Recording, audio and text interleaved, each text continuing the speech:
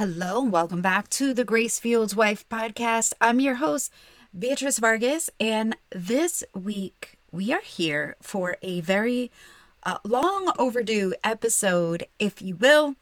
I don't know if it's long anticipated, but it is certainly long overdue. And I'll be honest, I had not recorded this episode because I thought I already did. I had thought I gave you guys all this information, and I definitely told you all about this until one very kind listener had sent me a DM and she said, "Hey, I just listened to your story and you said that you were going to tell us all about how you got there to that place of separation, but where is it?" And I thought, oh, for sure, it's in that episode. It's not. And it's so funny because having had recorded that episode 2 years ago now, over 2 years ago, I didn't remember what I had actually talked about. And I could have sworn that I talked about all of the things that I will tell you in this week's episode. And I went back and listened and I realized I never did. I realized that in the interest of time, I left a lot of things in the story out. And also that at that time, it was the first time I ever sat down with my podcast mic. And I really just wanted to get the story out. And I recognize now that as I tell this story on other podcast shows, when they ask me about that story, the entire thing that I talk about in my first episode, I no longer talk about that piece. I talk about all this important, really juicy stuff that I am going to give you in this week's episode. So I apologize for making you wait so long to hear this, but it is so important. And thank you to that listener who pointed this out to me. And I think the other thing is that I felt, well, I talk about a lot of this in my course in the Grace Fields Marriage Method. I talk about how to identify these things in our own lives and our own marriages. And I never realized that even though I talk about it all the time on the podcast, lies that we're telling ourselves and mistakes that we're making, I never actually sat there to say, these are the exact things that I did. So I hope this is a good little sneak peek for you. Let's jump right in. Welcome to the Grace Fields Wife podcast. My name is Beatrice Vargas, and my mission is to improve the quality of marriages by helping us learn to be fueled with grace. Are you sitting in a marriage that feels empty? Are you struggling to reignite the passion and love you once shared with your husband? Are you at a crossroads of leaving and repair, but you're constantly reminded of your promise to God to stay true? Or maybe things haven't even gotten that bad yet. Maybe you don't argue that often, but since you barely connect anymore, you've started to give up hope of ever being happily married again. You might have contemplated or even fantasized about what it would be like to leave. Maybe you're telling yourself that you're just sticking it out for the kids. If this is you, I've been there. My story is your story. I want to help you heal and reignite your marriage while still believing in the promise God gave you. I want you to stay with me, learn from me, internalize the grace, guidance, and interviews so that you can become the Grace-Fueled Wife. You can learn more and connect with me directly on Instagram at the Grace-Fueled Wife. Now let's dig into today's show. Okay, so I'm sure if you have gotten this far in my episodes, if you've ever been here before, I'm pretty sure you have listened to my episode 1, my rock bottom story. That is by far my most downloaded episode. So I'm sure you've already listened to that. If you haven't, you could always jump back. But the stuff that I'm going to give you here is really, I think, the even juicier part of that story. So if you have listened to that story, you'll hear me talk about the struggles and what I felt and what I was going through, feeling like at that time when my husband was on his way out the door. And I talk about this story in terms of the anger and the pain that I felt as he was walking out the door. But I never talk about what led us there. How did we even get to that place where we would, be in love and happy and decide to get married? And 5 years later, he's not got one foot out the door. He's got both feet out the door and gets his own apartment. So what leads to that? I would say the first error that I made, looking back, if I take a look at the errors of my ways, I put them into 3 different categories for you to really make this easy for you guys to understand and I digest, because a lot of what was going on was one of these 3 things. And at a future episode, I promise I will have my husband on here so he can talk about how, when I did those things, what that meant to him and what that made him feel like. Yesterday, we celebrated 14 years of being married, which was so nice. It was so lovely. And I really realized that I am so much more in love with him now than I was on the day we got married. I mean, it's just, our relationship has grown so much and deepened so much. And I have to say that growth has come from me recognizing these things that I was doing wrong and taking active steps to changing them. And that is why I created the Grace Fueled Marriage Method, to help other women recognize the things that perhaps they are doing wrong in their own marriage and help them to actively take steps to change them. So I'm hoping that by giving you these little snippets, this might help you to maybe identify some things in your own life. But really, the deepening of our relationship, of our intimacy, and of our marriage came from, once I realized I was doing these things and I started to make changes in them, all of a sudden he started to come around in how he was feeling with me.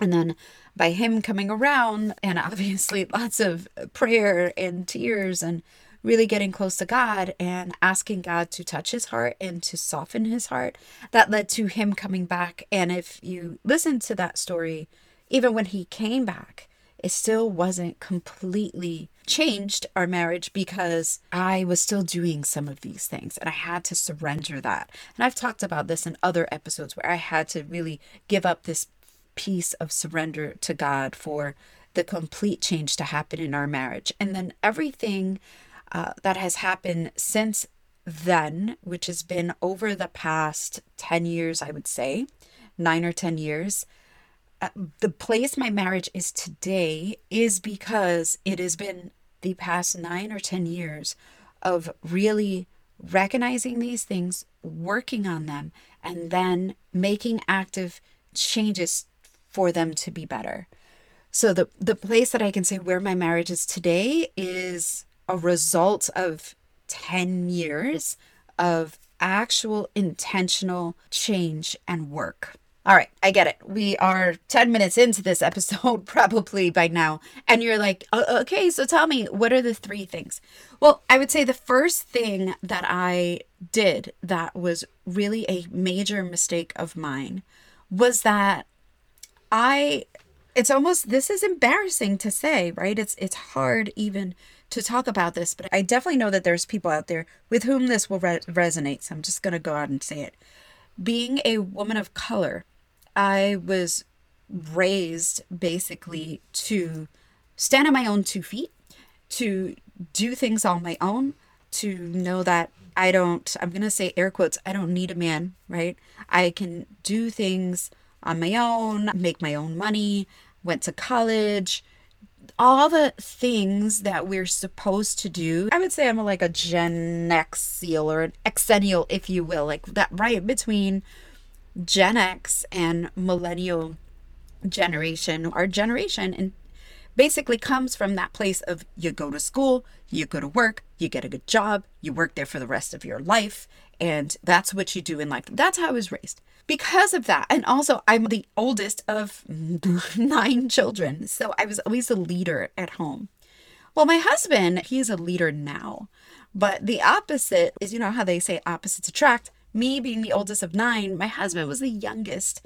And we get together, and my husband has an alpha personality. If you hear him speak, if you see him, he walks into a room, he's on a conference call, his voice, his demeanor commands respect. He is just a natural born leader. Well, what happens when two natural leaders get together? Well, there's some friction, which is why the Bible talks about women submitting. And I'm not going to get into all that because I know that is a controversial topic, which we don't have time for today. But essentially, what was happening is that because I was so confident in my own abilities, and there's nothing wrong with being confident, but because I was confident in my own abilities, I was making unilateral decisions. I was bulldozing, demanding things be done a certain way because I knew better. So I remember telling this story on a podcast episode, and I talked about even my decision to start going to church. I talked about the story of we were hungover, laying in bed on a Sunday morning, and my daughter, who was about 18 months at the time, was kind of crawling all over us, waking us up, and we were just like, oh my gosh, I can't handle this. I'm just way too sick. And at that moment, I felt just a deep sense of conviction because I was like, this is not how I was raised. This is not how I want my family to go. I was not here so that I could be hungover on a Sunday morning. I need to be in church. Now, for anybody listening, that was the right decision for my family, right? For anyone who is a believer and a Christian, not that I was not a believer, I wasn't a practicing Christian at the time. I was raised Catholic. I knew who Jesus was. I believed that he had died for our sins, but I didn't have a relationship with him at that time. And my decision was, I'm going to go find a church. Again, nothing wrong with that decision. That was the right decision for our family. What was wrong about it is how I went about it and told my husband. I basically just turned over to him and I was like, this isn't working for me. I'm going to go find a church. And he was like, okay. Without any discussion, without any preface, without any, saying, hey, babe, I've had this tug on my heart. I feel like maybe we should start checking out churches. Nothing like that. I basically just said, I'm going to go check out a church. And he was like, all right, knock yourself out. And that's what I did. Without him, I went to go check out churches and he would stay home with my daughter until I found, of course, you all know, when we search for God, we find him. So I searched for a church. I found one. They had a great kids program. I said, hey, I found a church I think you might like, let's go. And here he was, dragged into church, not necessarily against his own will. Obviously he went, he didn't have to go. But his heart wasn't in it because he didn't have any part in that decision making. Another example was when we bought our house, and I knew it was the right thing for us to do. We have since talked about this decision many times and have said, thank God we bought our house when we did. We made the right decision. We're so happy we bought it. At the time, it was not so clear. And I essentially just decided we are buying this house in this neighborhood because it's a good investment. And that's what we're doing. And he went along, and in his efforts to please me, in his efforts to be a good husband, he said, okay. And he just kind of went along with it. Well, what happened with both of these decisions that were completely the right decisions? The house we ended up buying was a multi-family house, so that it brings us rental income, and it has more than doubled in value since we bought it. So it was a great decision. Right now we talk about it like, oh, this was so great for us. But the fact that I made the decision for us, the fact that I was taking on that role of the leadership at home, the leader in my house, because I knew best. It's not even about deferring to him. Some of you might say, well, sure, you made the right decision. If you deferred to him, he might have made a different decision. But I think it was mostly about not truly involving him in the process, making him feel like he didn't really have a choice, because if he chose anything other than what I was saying I was doing, it was either going to be a fight, or I was going to put him down, or I was going to minimize his intelligence and his ability to make good decisions for our family. So that was number one. I was demanding, bulldozing, making unilateral decisions because I knew best. And how many times, ladies, do we do this as wives? How many times do we make decisions because we know what's best and our husband just needs to get with the program? I'm sure so many of you can relate to that. The second thing that I did that was really tough, and I think about it now and I'm just so ashamed of it. But the second thing I did was I used so many unkind words. I was so disrespectful in my speech. And again, this is going back to number one. That's why I listed that first, because I had this idea that I had it all together and I knew all the right things and, I could run our family. I wanted to control everything. I wanted to control the finances. I can't even think about it now. I'm like, oh my God, I can't believe that I wanted to control the finances. That has been like one of the hugest things that has helped our marriage. When I was like, babe, please, you pay the bills. But at the time, I felt like I was the only one who could do it. I felt like I was the only one who could do basically everything. And he would get upset and he would say, you talk about how you're so overwhelmed and you're really just playing the martyr. And I've talked about this on the show before, where we want help from our husbands, but we want help in the way that we want it. It has to be our way. Like his help has to come our way. And it almost doesn't count if he helps in his own way. I was never looking at it that way. I was just like, well, my way is the best way. I know the best. And I think the disrespectful part was not understanding that my husband is capable, intelligent, so well put together. I mean, that was the reason why I married him. I married him because he was so well put together and ran his personal life like a tight ship. I mean, everything was in order. He's just an organized person. And that's part of what attracted me to him in the first place. Yet, at this time, for some crazy reason, I felt like I've got this. I mean, I had this sense of pride that I've got it all together. I mean, and it came from so many different things. Like I said, just part of how I was raised. Also, just this pride, because I think at that time I was making the bulk of the money in our relationship in that corporate job that I was in. And it just filled me with so much like, yeah, I've got it all going on. I've got it all together. And to think about the difference between then and now how having left that job and really having such a deep humility, like such a change in my attitude. And actually now where we're at a place where I'm an entrepreneur and we rely more on his income than we used to. I mean, I think that was the other thing, is that because I had it all put together in my mind and I felt like I didn't need him, I would literally say things like that. I would say things like, I don't need you. I don't need you. I don't this, I don't that. This combination of making these unilateral decisions and then not respecting anything that he was, just not respecting his position in life, and what he had accomplished. And even though those were the very same things that attracted me to him, and they were just, there was just so many things. And these things may not resonate with you. You might not be in that place where you have this sense of pride. You may be in a place where you have a lot more humility than I did.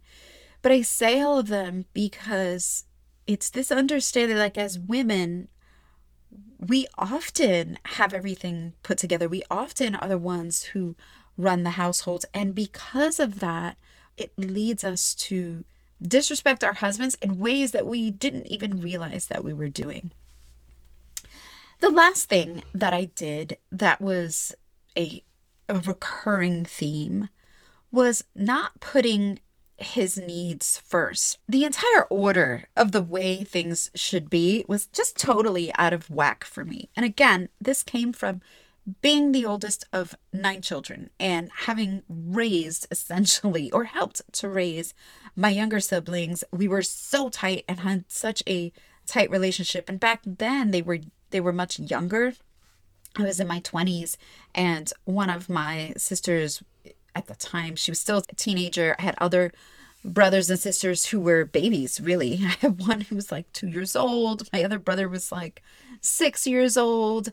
So I still had this mentality of mom figure. I still had this idea. I was still playing that part that was not meant for me to play. I was never meant to be their mother. That's a whole other thing that goes back to childhood trauma, all this other stuff. But I was never meant to be their mother. And I was having a really hard time letting go of that role. And what was happening was I wasn't putting my husband first. After I found God and I found Jesus, I had that together, I had put that in the right order. And I think that's what helped me ultimately to go to him and say, God, help me turn my marriage around. And these were the things that he revealed to me, is that, yes, okay, now that I had God in the right order, my husband was not in the right order. So after God, now, today, my husband is number 2. He comes before work. He comes before my children. He comes before everybody. And why is that? My children will get up and they will grow old and they will leave us one day. And who am I going to be left with? This man who I share the bed with, who I see it day in and day out. And I want to like him enough to grow old with him. And because of that, I have now put him second. If he is like, babe, I need you today, or, he wants me to stop working. And I think part of that is I can be a workaholic. And my husband is a gift to me because he is the person who helps to check me. He helps to balance me out, because without him, I probably would. When he's not home, I get so much work done. If he's on a business trip, I literally will work all kinds of crazy hours. Like after my kids go to bed, I'll go back into my home office and I will keep working for another 4 or 5 hours at night. I'll work till 1 o'clock in the morning, because who's stopping me? But he is the one who grounds me and brings me rest. And these are beautiful things, these beautiful gifts that he gives me. I'm only realizing now that I started to put him first. So all this time, I was not putting his needs first. I didn't really, not that I didn't care about them, I cared about them, but I didn't give them importance. And so I hope that you guys are starting to see a theme here. And that theme being that his place in my life did not have the right order. It was completely out of God's order. And this is why the Bible talks about there being an order in marriage, why it talks about submission and this understanding that when we put things in God's order, everything falls into place. So now we have this relationship where I don't have to say, oh, I'm going to submit to what he says. We have this relationship where he loves me so well that I understand wholeheartedly that if he makes a decision, it's because it's the best thing for us and our family and all of that. And I bring him all my crazy ideas and my desires and all these things I want to do. And he's always supportive, and he will always look for a way to make it work. And that's really the way God designed marriage to be, is this beautiful order of things. But when we don't do that, when we find ways to put him down, and again, not to say that you ladies are doing this intentionally, because so much of this was unintentional, but it was just something that I just continuously was doing. And when we find ways to do that, then our husband can no longer be our hero. Our husband wants to be the hero of the story. It's just the way that he was created. There's a really good book called Finding the Hero in Your Husband that I'm reading right now. It was just rewritten. It's by Dr. Julie Slattery. So I would highly recommend anyone to take a listen. This isn't to call out anything and anyone, but really to highlight a lot of my own faults and a lot of my own sins, if you will, and the things that I've actively changed in my marriage today. And recognizing these three things has been the number one best thing I could have ever done for my marriage. So I hope that was helpful to you guys. I will be back here with an episode with my husband where I will let him know these things that I recognize I was doing. And then you guys can hear, how does that make a man feel? Because I think in so many ways, your husbands are similar to mine. Your husbands are good men and they love you and they want to give you the world, and there's some disconnect there. So how do we fix it? How do we fix that disconnect? Because when I talk about your husband not showing up, he's not showing up because he's feeling all these things from you, right? They stop showing up because they feel like if they do, they're going to get hurt. They're going to get put down. They're going to get rejected in some way. And so they withdraw because they don't want to. So how do we get our husbands to stop withdrawing? How do we get him to want to participate, want to be in the marriage, want to be intimate with us, not just in the bedroom, but also just in talking to us? How do we get them to want to know our deepest desires? These are some of the things that we're going to do there. So I hope that was helpful. I love you guys. And until next week. Hey, love. Thank you for listening to today's show. If you found any value in today's episode, it would mean the world to me if you left a 5-star review and shared it with a friend or someone else who needed to hear this today. This is really the best way you can thank me. It helps me to get the word out to other women just like you. See you next week.